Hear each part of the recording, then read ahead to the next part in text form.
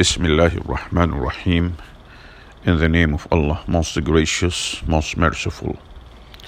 How to think like a CEO and act like a leader. Practical insights for performance and results by Michael F. Andrew. Chapter 6. Be candid and courageous. The only real security I know of is a store of resourcefulness acquired by meeting trouble head on and looking it squarely in the eye. Danny Thomas, actor. Jack Welch, the retired chairman of GE, devoted an entire chapter in his best-selling book Winning to the topic of candor. Mr. Welch refers to candor as the biggest dirty little secret in business. Of course, he provides some clear business reasons why candor leads to winning. My focus is on associating candor with personal integrity as a leader. Being candid is all about treating issues coldly and people warmly. Chapter 1. Being candid takes courage. Leadership is so often about courage. It takes courage to provide sensitive feedback or have difficult conversations. It takes courage to be bold and make tough decisions. It takes courage to admit a mistake. It takes courage to step up and lead an initiative. It takes courage to do the right thing. It takes courage to have integrity in difficult situations. The intangibles in your character, as demonstrated by your daily interactions, such as being honest and candid, result in your doing business with integrity. We all work for a living. Work is just that. Work, hopefully, you enjoy your work. You get paid for your work. Being candid is an unwritten responsibility of every leader at work. You therefore get paid for being candid. I'm talking about being candid in a respectful way that maintains a person's dignity. Being candid is a quality that everyone within an organization recognizes and respects.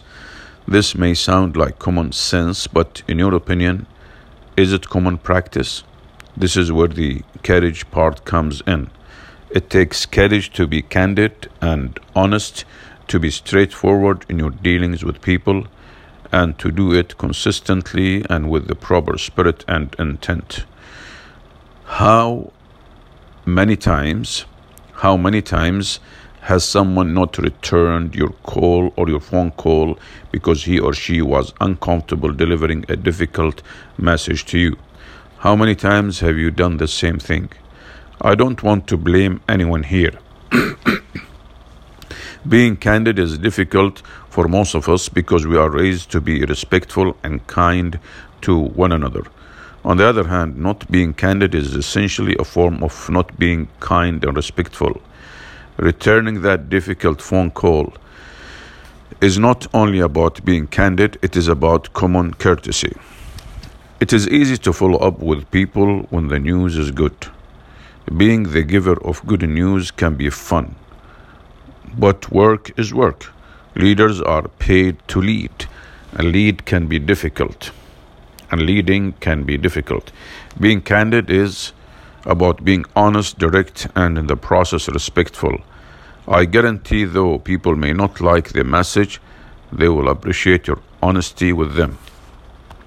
A candid illustration. One of the smartest CFOs I have ever met provided me with this illustration. Stephen is the CFO and COO of a profitable venture in the healthcare industry. This example of candor took place a number of years ago when Stephen worked with another firm.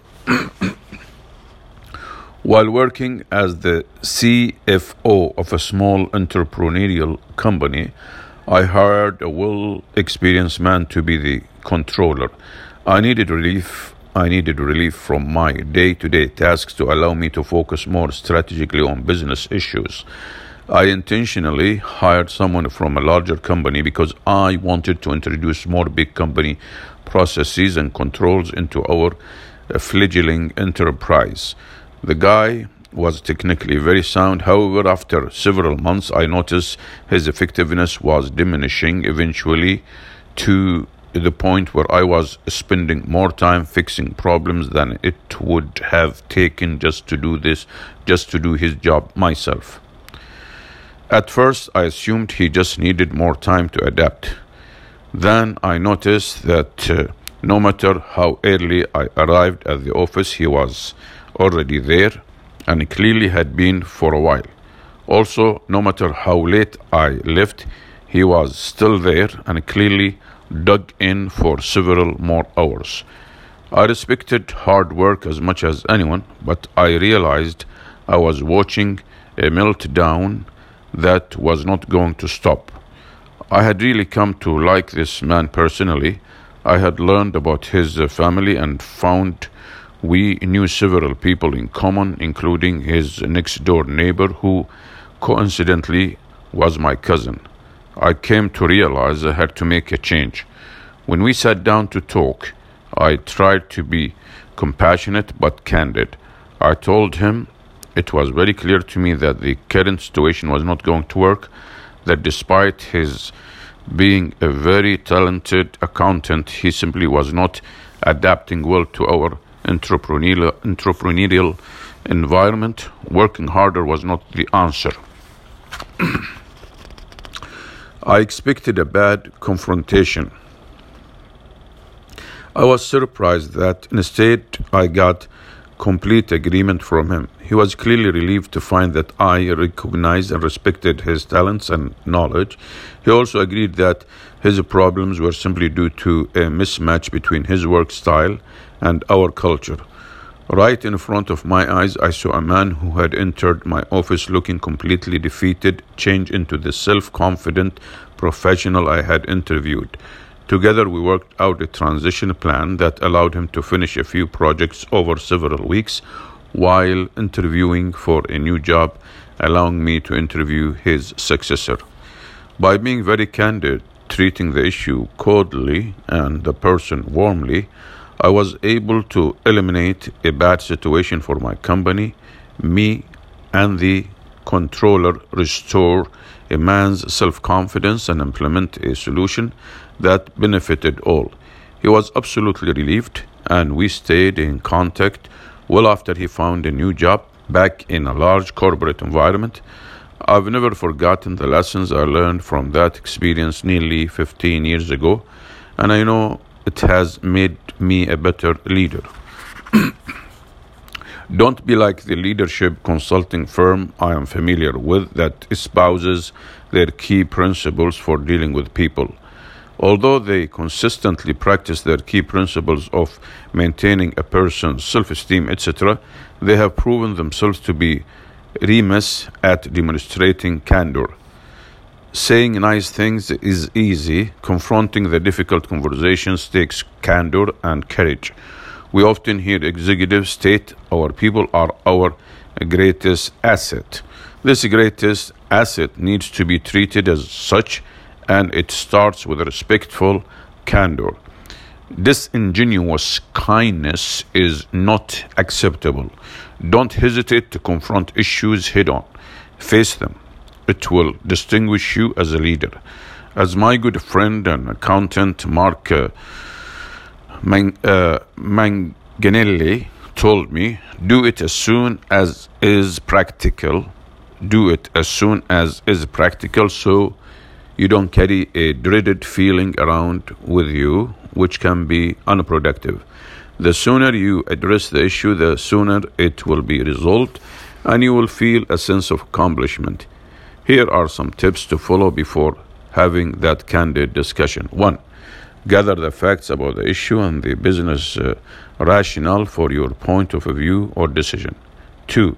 State your decision clearly, directly, and to the point while maintaining the other person's self-esteem dignity. 3. Be prepared to listen to and understand the other person's point of view. 4. Be ready to articulate the rationale, the business case, the benefit to the greater good, and perhaps the benefit to the person if applicable. 5. Reassure the person that you understand and respect not only his or her point of view, but that you respect the person as well. 6. As stated in Chapter 1, treat the issue coldly and the person warmly.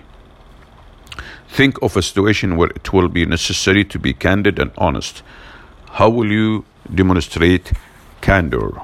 Alhamdulillah, praise be to Allah. That's the end of Chapter 6.